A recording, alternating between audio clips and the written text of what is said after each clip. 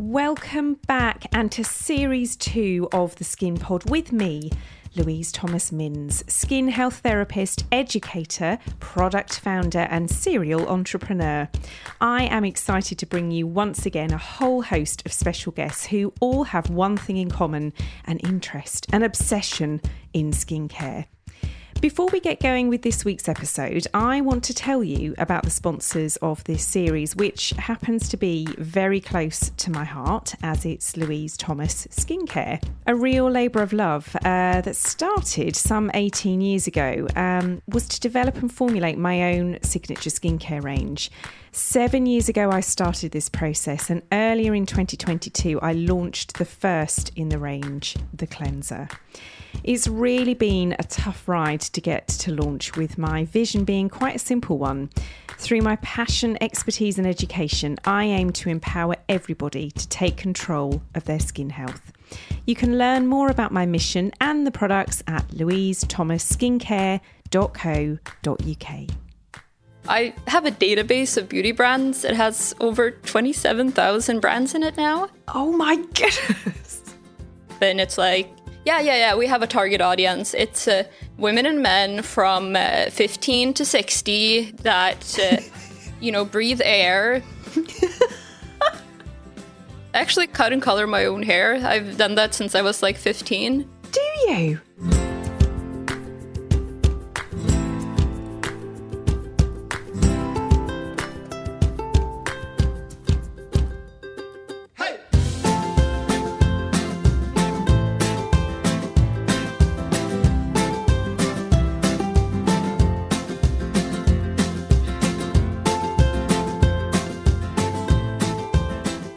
Jennifer Carlson is a beauty industry market research specialist.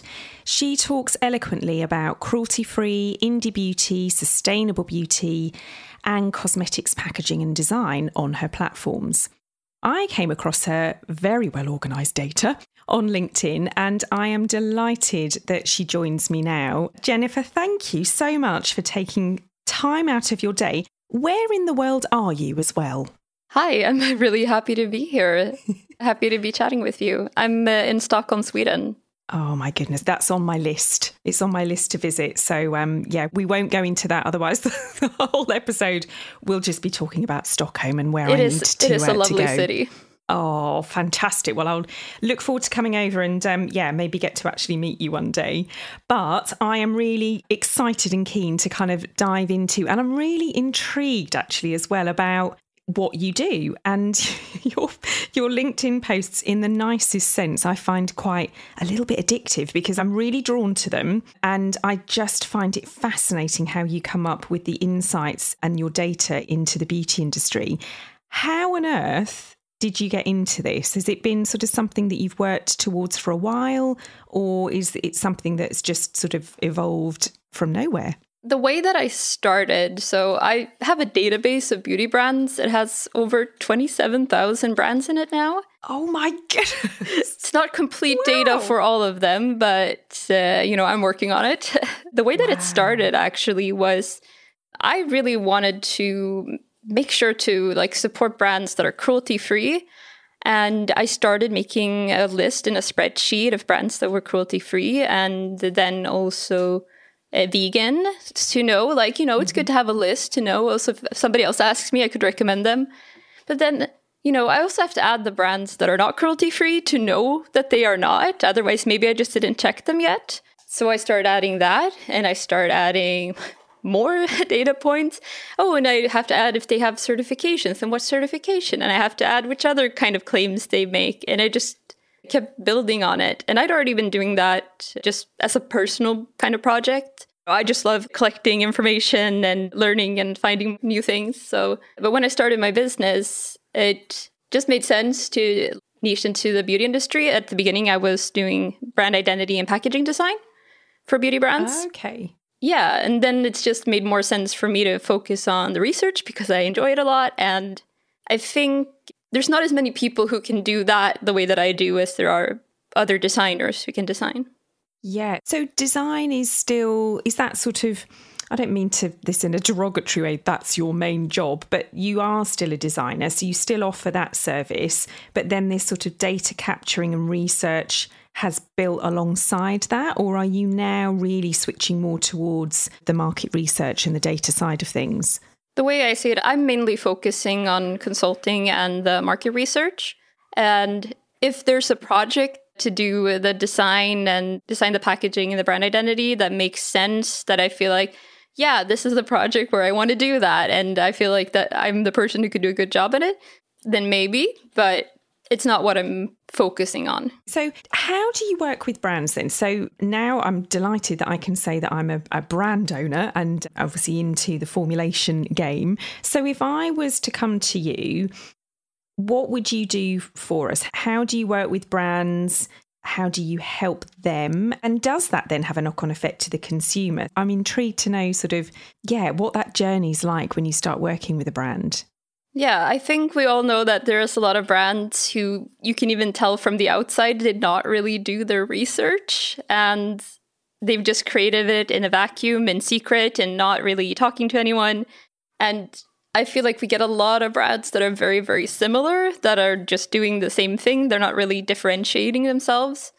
So a lot of what I do is helping with the market research that brands, you should know what your competitors are, and also helping them understand kind of who are the main players in their category, who are brands maybe that weren't on their radar there, that are doing similar things, and really help you figure out how to stand out against your competitors to create something that is a bit more unique and that will be, find kind of a space in the market. So I think that's how it goes to the consumers, that there are always people who are looking for something that's not out there, and kind of capturing that and addressing a market that isn't being served, I think is a place where having the market research to know that there actually aren't brands who are really satisfying this need, I think is a great way to achieve that. Okay, so that makes sense. And actually, I do understand why a brand would need help with sort of clarifying perhaps what their I hate the term USP actually, but what their USP is, what is their niche. But at the same time, I also kind of feel like if you have done that research in terms of whether that's organic, whether that's just sort of evolved almost by accident, which probably is what happened with me. It was a pipe dream, but then actually rolled on from all of those years of research with my clients that I've been treating for 20 odd years. Would a brand come to you and say, we've got an idea for a product, but we actually don't know what our niche is? Like, how can we make this a bit different to other brands that perhaps have something similar? Is that something that they would also do as well? Yeah, I mean, I also offer help with consulting, with figuring out really, like, what more exactly is your target audience? What more exactly is it what is your positioning? Which I think is very important. I think a common mistake brands make is to try to appeal to everyone. Like, it's for all skin types. It's for everyone, every age. I talk to a lot of brands that are just starting up, and it's like, yeah, we have a target audience. It's women and men from 15 to 60 that, breathe air. An actual one that's very common is that, it's a woman in her 20s or 30s, and she has a job, and she's very busy with her work life, and she needs whatever thing they're creating. And I think there's a lot more you can do, like be a lot more focused. Okay, but who is it for? Like, who more specifically? Because the way you kind of get people to find and discover your brand is by appealing to people who are looking for it. They're looking for this. They're looking for a brand that is very good for sensitive skin, but it also has a really cute branding, and it's really fun, and it comes at this price point, and it's available to me here. But maybe there isn't something like that. And then you can create something that's for a very specific audience. And I think that's really how you find people that'll be really, really excited about your brand. I find it really fascinating how you can look at a brand, can't you? So you could look at a product, a bottle, a poster, whatever that brand is. And I think if it's done really well, you can kind of know immediately who that's targeting, which just fascinates me. And it happens, I think, for me on the other way round, that when I'm looking, perhaps as we are now, we're sort of really blessed to be talking with some retailers and we're working out our path. You can tell, or I can tell really quickly, yeah, that's where our people shop. That's where they're going to buy from.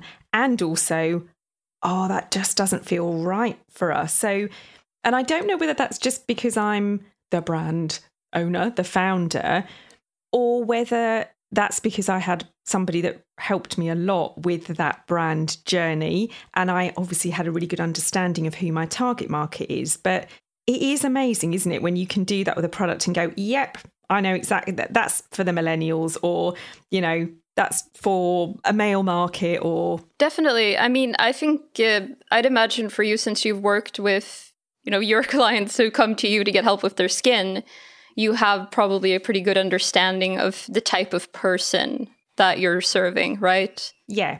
Because I think a lot of people are not talking to customers and do not have that part where they can really imagine the person that it's for. It's like, oh, it's like kind of like for people like me, or even sometimes people start a brand that's like, oh, it's for this imagined person. The other thing too, I mean, I see a lot of brands that are like, we have this new, completely unique, special thing. And it's like, really? Is it though?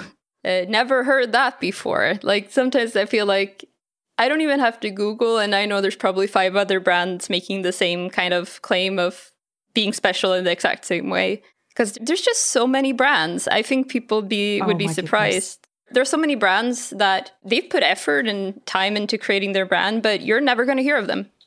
It has to be that good to really make it, right? There are so many brands that kind of get created and a couple years down the line, they're not there anymore.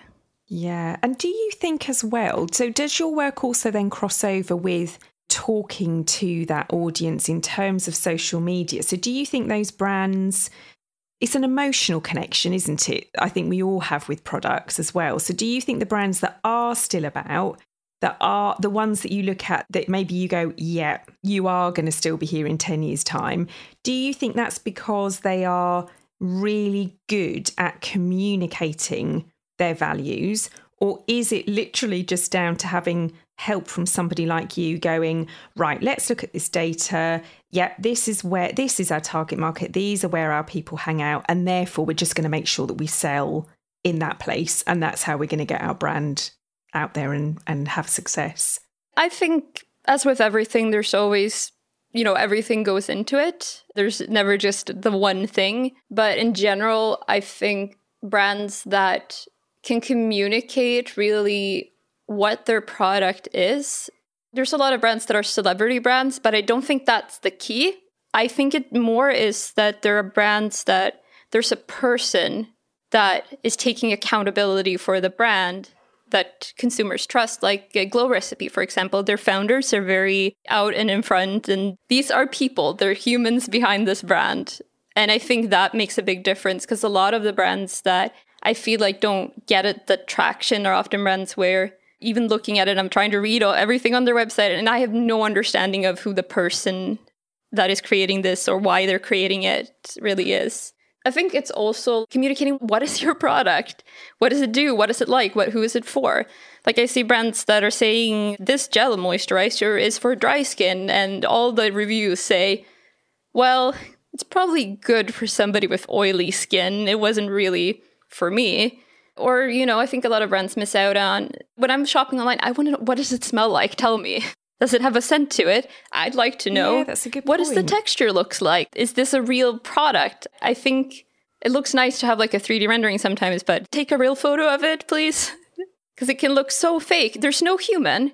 It's just 3D renderings. And it's like, is this a scam? It looks really, you know, suspicious, kind of. That is the joy that I feel that the consumer is now really understanding the importance. We were just talking about this before we started, weren't we, about authenticity, being honest and transparent. And that's definitely the values of our brand, that if I can't do something, Let's get into it. We were talking about greenwashing, weren't we? And I was saying to you that the challenge for us at the moment as a startup, as an indie brand, we've had lots of challenges to get here. And thankfully, finally, we got one of the 5 products off the ground and launched. But I know that at the moment, we can't afford to do a lot of the sort of sustainable side of things that a lot of the big brands can do. But I also will not just tick a box because I feel the pressure of doing that. And I know you said that that's something you're really passionate about, is actually making sure that, if you can't do something as a brand, just be honest. Just put your hands up and say, we're not there yet. We're trying, we're doing our bit, but we can't do this yet. But this is what we're trying to do to work towards it. So is kind of the sustainability and the greenwashing side of things, is that something that you do quite a lot of work on for brands? Yeah, I mean, it's something that I'm very personally invested in. And whenever I see greenwashing, I'm like, am I the crazy one? And I just start reading articles and any studies I can find and learning about it. And that tends to happen often because there's quite a lot of that in the industry, sadly.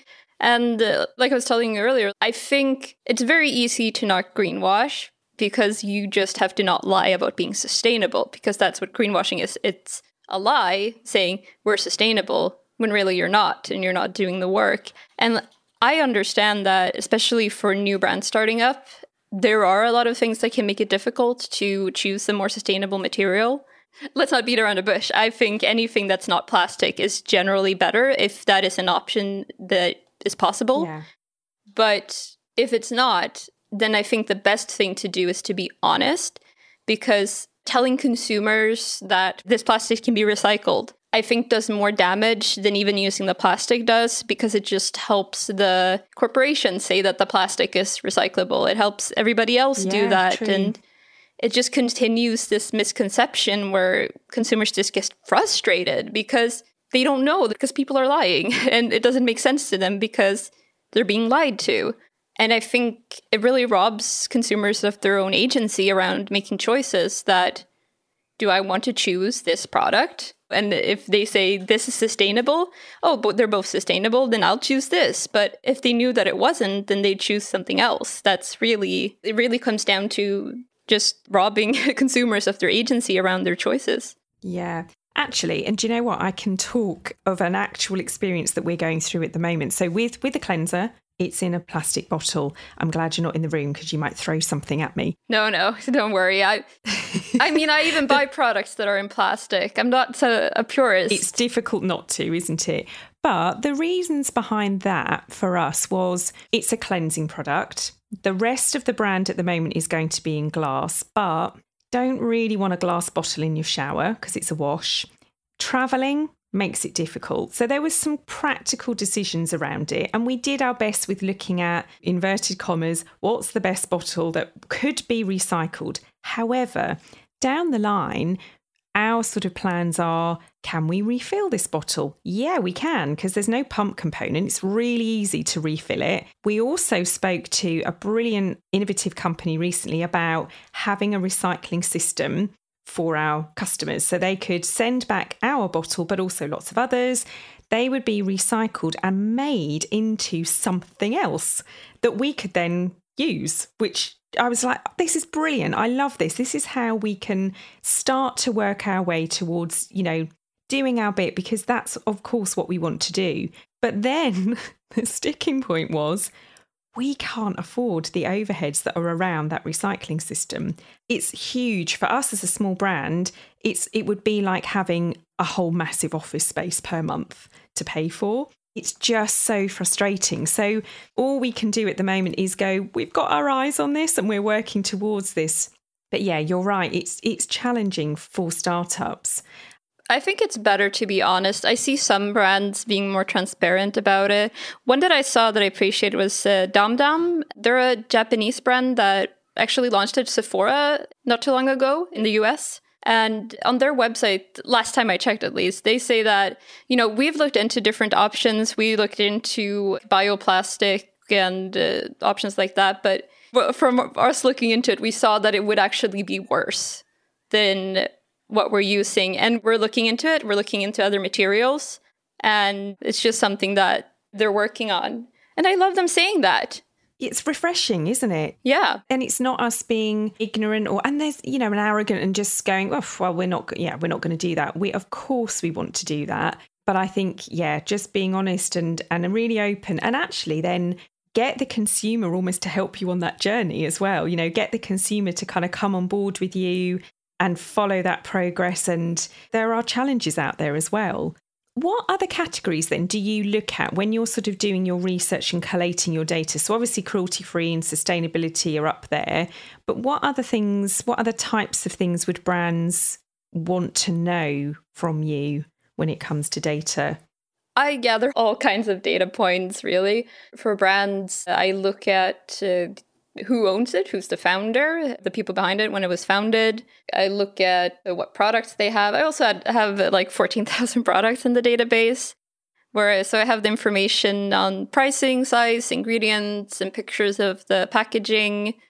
And I also tag the appearance of the packaging, like what type of packaging, what material is it, the shape, the color. So I can easily find all the packaging that is, pink and mint green and for this type of product. So I think that also helps too. Your spreadsheet skills must be just like off the scale, Jennifer. Yeah, I use a program called Airtable for the database. I was going to say, I bet it's a bit more sophisticated than a spreadsheet. But a little tally chart. I still use Excel too for something. So for sure, I am a big fan of spreadsheets. I enjoy them. I know a lot of people don't, but.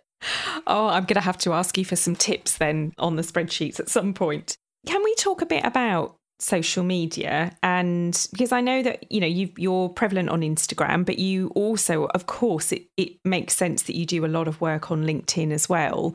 Is that something else that you can assist brands with? Have you got sort of insights or opinions to where things are going with social media and that side of things for brands? Yeah, I mean, as you know, I track brands' performance on Instagram and also to some extent on TikTok also. For Instagram, it's not just the brands that I do monthly top 100 lists for Instagram for skincare, makeup, and hair care. But I actually track the performance of almost 4,000 brands monthly now that I update. Wow. And, I have to know which brands are up and coming that are gaining tractions to know to add them to the list.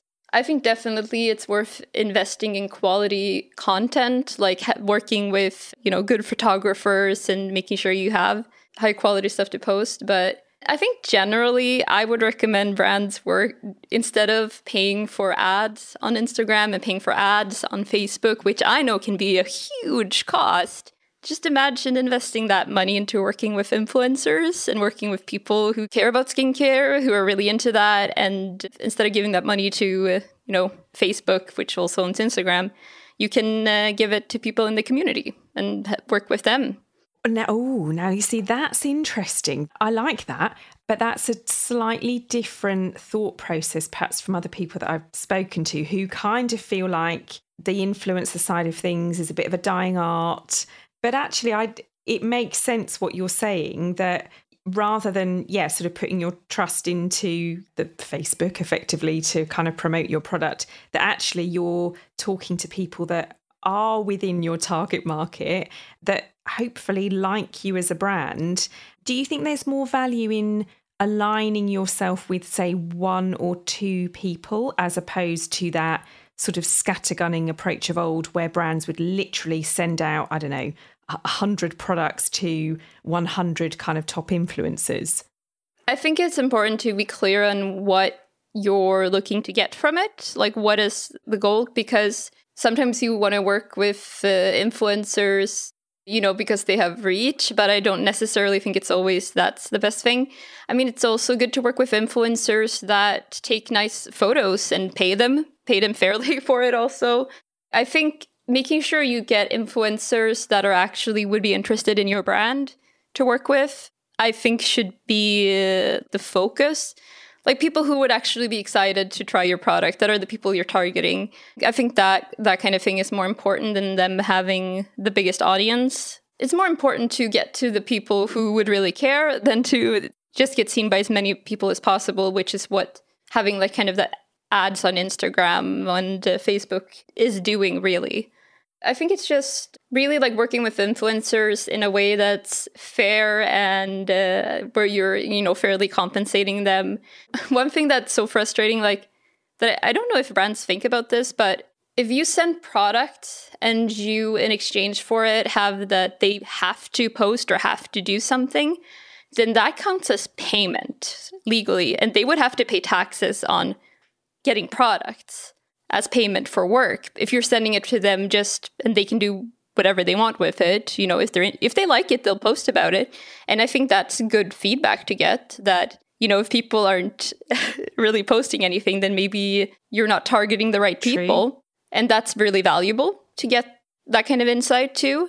And really, products don't cost us as much as they're sold for. So it's not like it's a big loss if you just sent a product.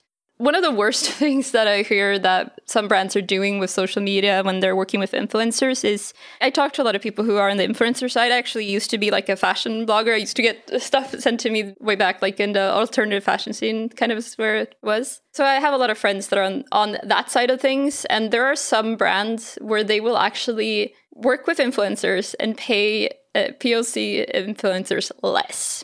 And that comes out because people talk to each other. Yeah, absolutely. Like, I don't understand how brands will mess that up, and that happens still. That's just so what's that worth the little money you saved on not paying them the same?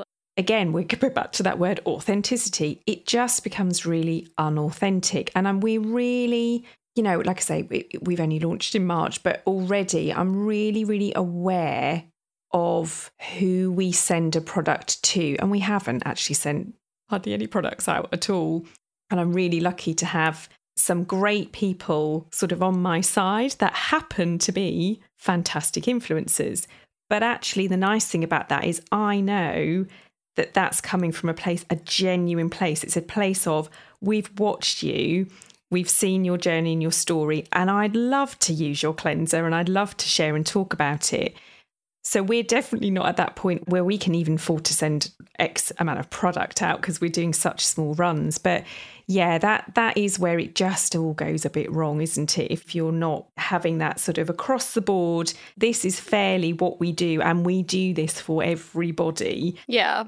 It gets missed. I think that's also important with who you choose to work with as a brand, like what kind of contractors and other people, because I think sometimes that's handled by someone else. Yeah, true. I think it's important to find people that are aligned with your values, that understand, what's important to you and your brand.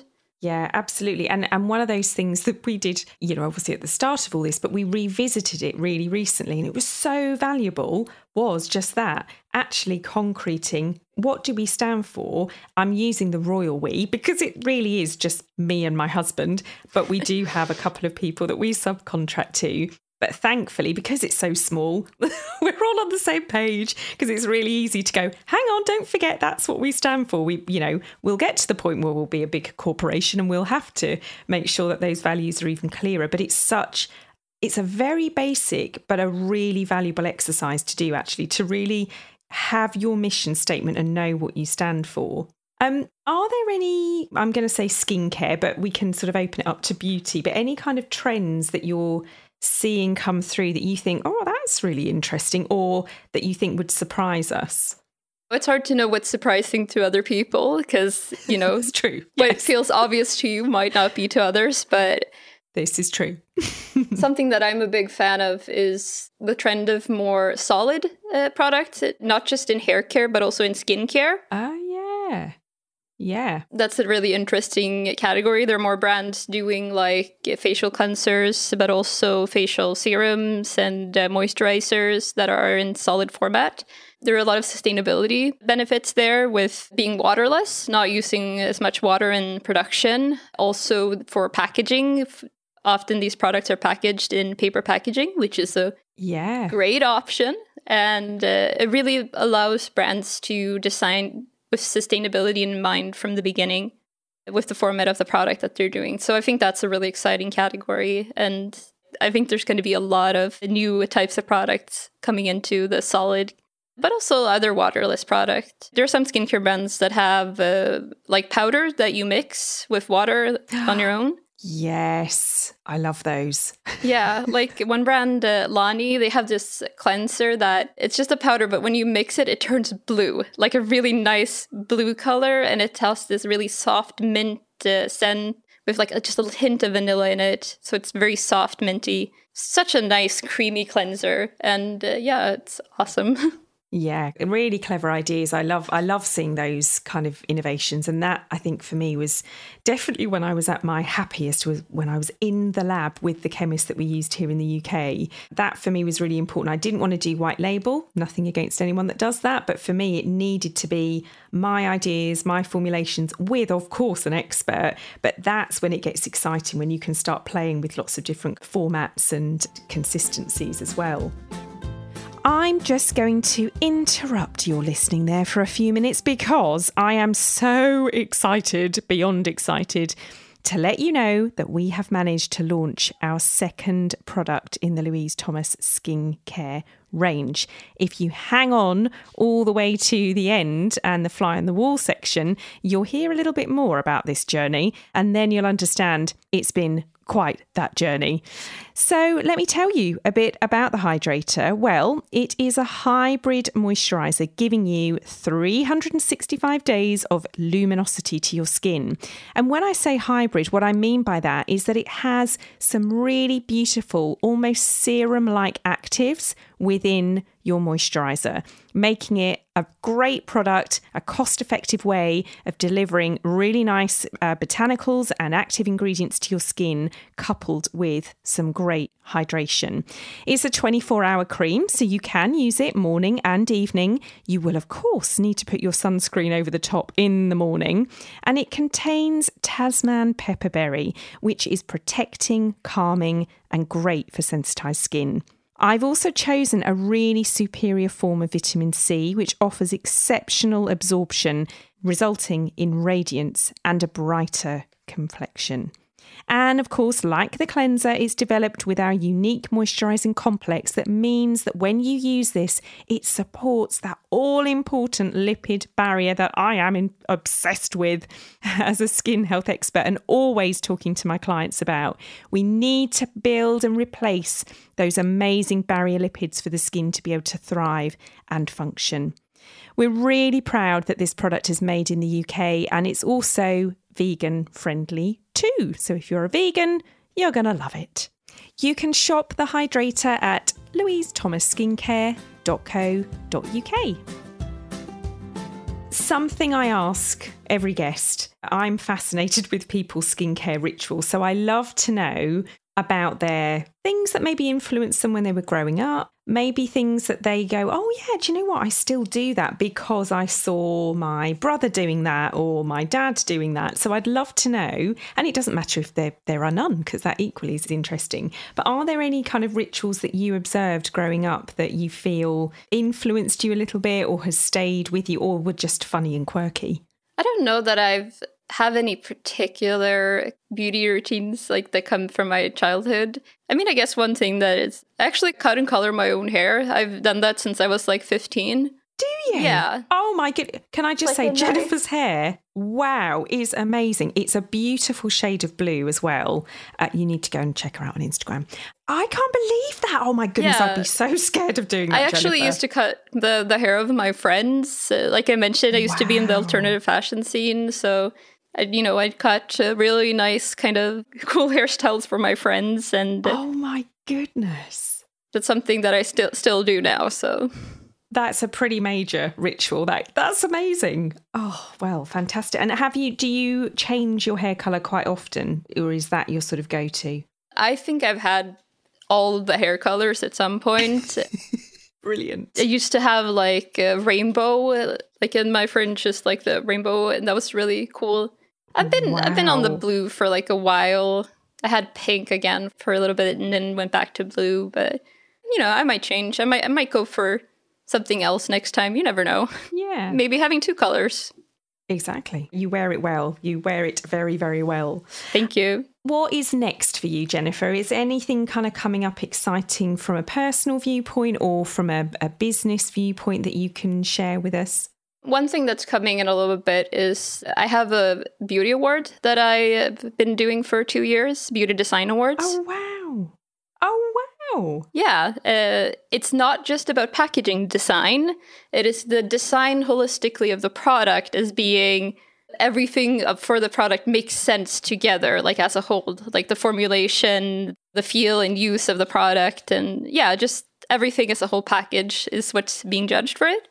But yeah, it's really fun. So the finalists get announced in October, so there's some time left. But I'm currently getting some brands are like sending in products for, we've been like trying products throughout the beginning of the year. But yeah, that'll be the third year doing this.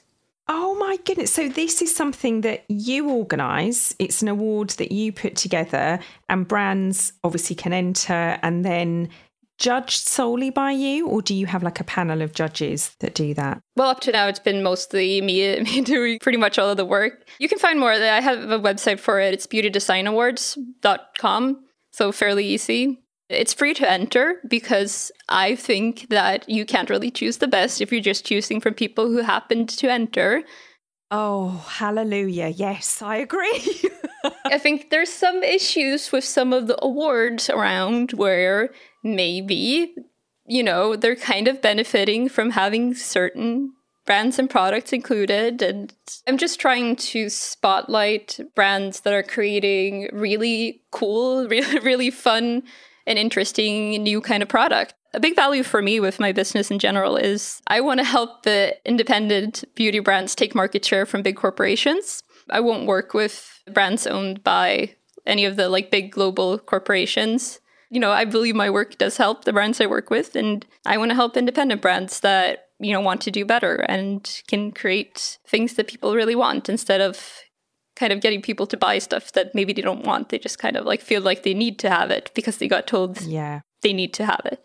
Oh, that's fantastic. Well, and what a brilliant, if that is your mission statement, then that's just fabulous. And if brands, you know, there may be some brands listening, if they want to come and learn more about what you do or book a conversation with you. So you've mentioned the beautydesignawards.com. So I'm going to check that out. But also for brands or just even for the consumers, if they want to sort of come and find out about what you do and maybe learn about some more about that data, where's the best place for them to come and find you? I have my own website. It's mintoiro.com. Mintoiro is the name of my business. It means mint color in Japanese. Okay. I used to be like in J Fashion when I was like a fashion blogger, and I always had a nickname with mint in it. So that makes sense. And then I post a lot of the research I'm doing on LinkedIn. So I'm Jennifer Carlson on there. I also share it to the company page for on LinkedIn too, usually. For any beauty brands that, you know, I'm happy to have a chat. You can book that through my website. I also have a blog where I share some content on the same website. And if you're interested in being considered for the Beauty Design Awards, you can contact us through that and send some products, since we're still working on finding the ones for this year. Oh, exciting. Oh, well, I think I'll have a chat with you about that off air, because that sounds really exciting from our viewpoint as well as a brand. Oh, Jennifer, thank you so much. I feel like there's loads more that we could talk about. So maybe I'll have to get you back on in a future episode. For sure. If you would like to, because I think there's lots of kind of avenues we could go off into, but it's been really nice to sort of stay fairly tight and true to understanding more about what you do and your values out there as well and how you're helping brands. So thank you so very much. Yeah, I'd love to come back. We didn't even talk about skincare routines, and I am a huge skincare junkie too. So I have so many products, and we'll have to talk more. Well, that you're on, because I think that would be a whole nother podcast episode, but maybe we should do some Instagram stuff together as well. That would be really cool. Sure. So, thanks, Jennifer. Thank you. Coming next, it's the fly on the wall. Well, thank you for carrying on with listening to episode 4 of series 2 of the Skin Pod. I know I say this every time, but how have we got to this part and this stage in the podcast of series 2 already? Fly on the wall section. So this is where you get to have a little bit of a nosy into the types of conversations with clients that happen within the treatment room surrounding. But actually this week I'm going to be a little bit self-indulgent, like I'm not already self-indulgent with doing a whole podcast. However, a lot of people have said to me, don't really know your background fully. A lot of people do know that, but a lot of people don't. So I actually thought, well, this week, the fly on the wall is going to be me and about me and my background and why I do what I do. And I talk a lot, actually, about the fact that I was an acne sufferer. I actually also suffer with psoriasis as well. So first of all of my kind of skin treatments and my background comes from a very empathetic place of truly understanding, because I have and do live with skin issues myself. So it actually made me a better therapist, I think. It's why I chose to specialise in all things skin health and continued and progressed my qualifications postgraduately after my initial beauty therapy training 26 years ago, to really focus on skin health, because I was actually living through that myself. And I was working for a really big international skincare brand as their account development manager and the trainer. So I was training other therapists and doctors and nurses in their products and in their approaches. And I covered the whole of the southeast of England at that time. But I was absolutely plagued with really bad acne. I would cake on makeup as much as I could, although I did thankfully get into the world of mineral makeup as part of that role. Actually, we ended up distributing a very, very well-known mineral makeup brand, and actually, although I was a bit miffed because I was like, oh, I don't want to do makeup, I hated doing makeup at college, I was actually also really grateful because it meant I could use something that would camouflage my acne, but actually also, you know, not kind of undo all of the work that I was doing myself to try and heal this condition. And it was really tough because I was representing, ironically, a brand that specialised in acne as being, you know, an issue that it could really help. And yet I was wandering around with a face full of acne. But I also very quickly become to understand that there were so many different factors that were influencing acne. And it took me many, many years to work out what mine was. I thought there was a bit of a genetic predisposition to it, but I looked at every avenue. I didn't go the medication route. And it really did help me to then develop my own signature facial approach and facial treatment philosophy, which I still use today, some 16 years later of setting up my skin clinic, my skin practice. I train other therapists in that process. And it's a belief that we are, of course, you know, it's an obvious one really, but we're very individual, we're all unique, and acne as an issue is very individual and very unique. So we may all wander around with inflammation and spots and oily skin and blockages, but it will be coming from a very different, normally systemic reason. And for me, I realised that actually a lot of it was coming from stress and some trauma perhaps that had happened that sort of gave rise to that condition. It was definitely tangled up with really poor gut health, poor lifestyle, poor diet. I loved my job when it was my skin was at its worst, but it was also probably the worst lifestyle I've ever had in my sort of mid to late 20s. So my facial treatment philosophy was built around the fact that I understood you couldn't just look at the surface. You had to look at people three-dimensionally. You have to look at the science of that person, the advanced anatomy and physiology of how their skin is functioning and how we can get it to function better for itself. You have to look at them scientifically. You know, you have to look at their medical history, what medication they're on. And then, of course, you have to bring in those strong nutritional elements into that as well. What they're eating, more importantly, what they're absorbing, and of course, holistically, their lifestyle, their sleep, how they tick as a person. There's some natural psychology built into that treatment process. And I always say, if I had the time, or I had my time again, actually, would I have tried to somehow carve out, some work around psychology?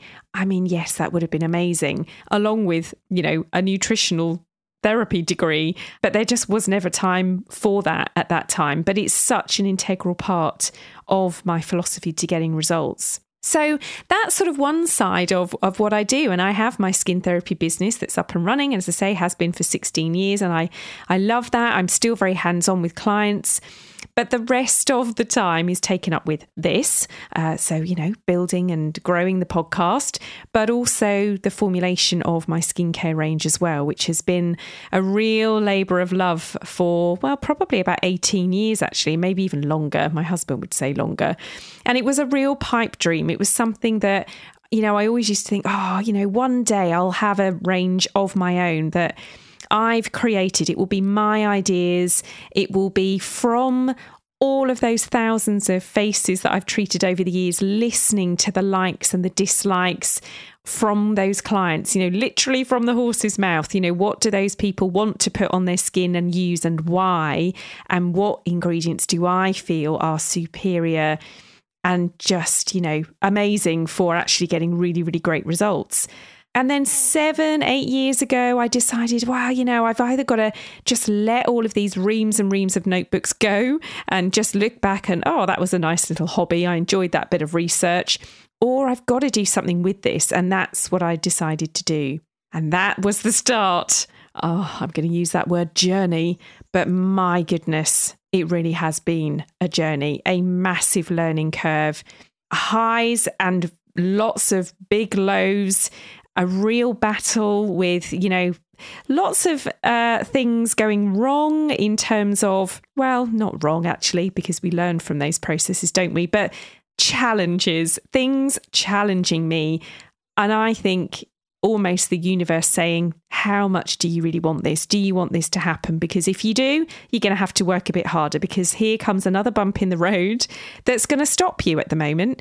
So I feel really grateful for the fact that I found my drive, my resilience, my determination to keep going, because there were definitely times where I could have quite easily have given up. But I didn't. And earlier this year in 2022, we launched not all 5 products that we'd hoped to, but we started with the cleanser, the holy grail of your skincare routine. And we've just drip fed it out. And I'm delighted to say that product number 2, the hydrator, is also now out and available. And there are 3 more ready to go, but we have patience, and we just have to wait and, bootstrap and grow the brand gradually. And we will be definitely bringing you some more. So a little bit of an insight into my career, which has been very varied, all within the beauty industry. I've taught beauty therapy, as I said. I've worked for big brands. I've run other people's businesses. I'm board director for other brands. So I feel really blessed to have been able to carve out a career in something, in an industry that I do truly love.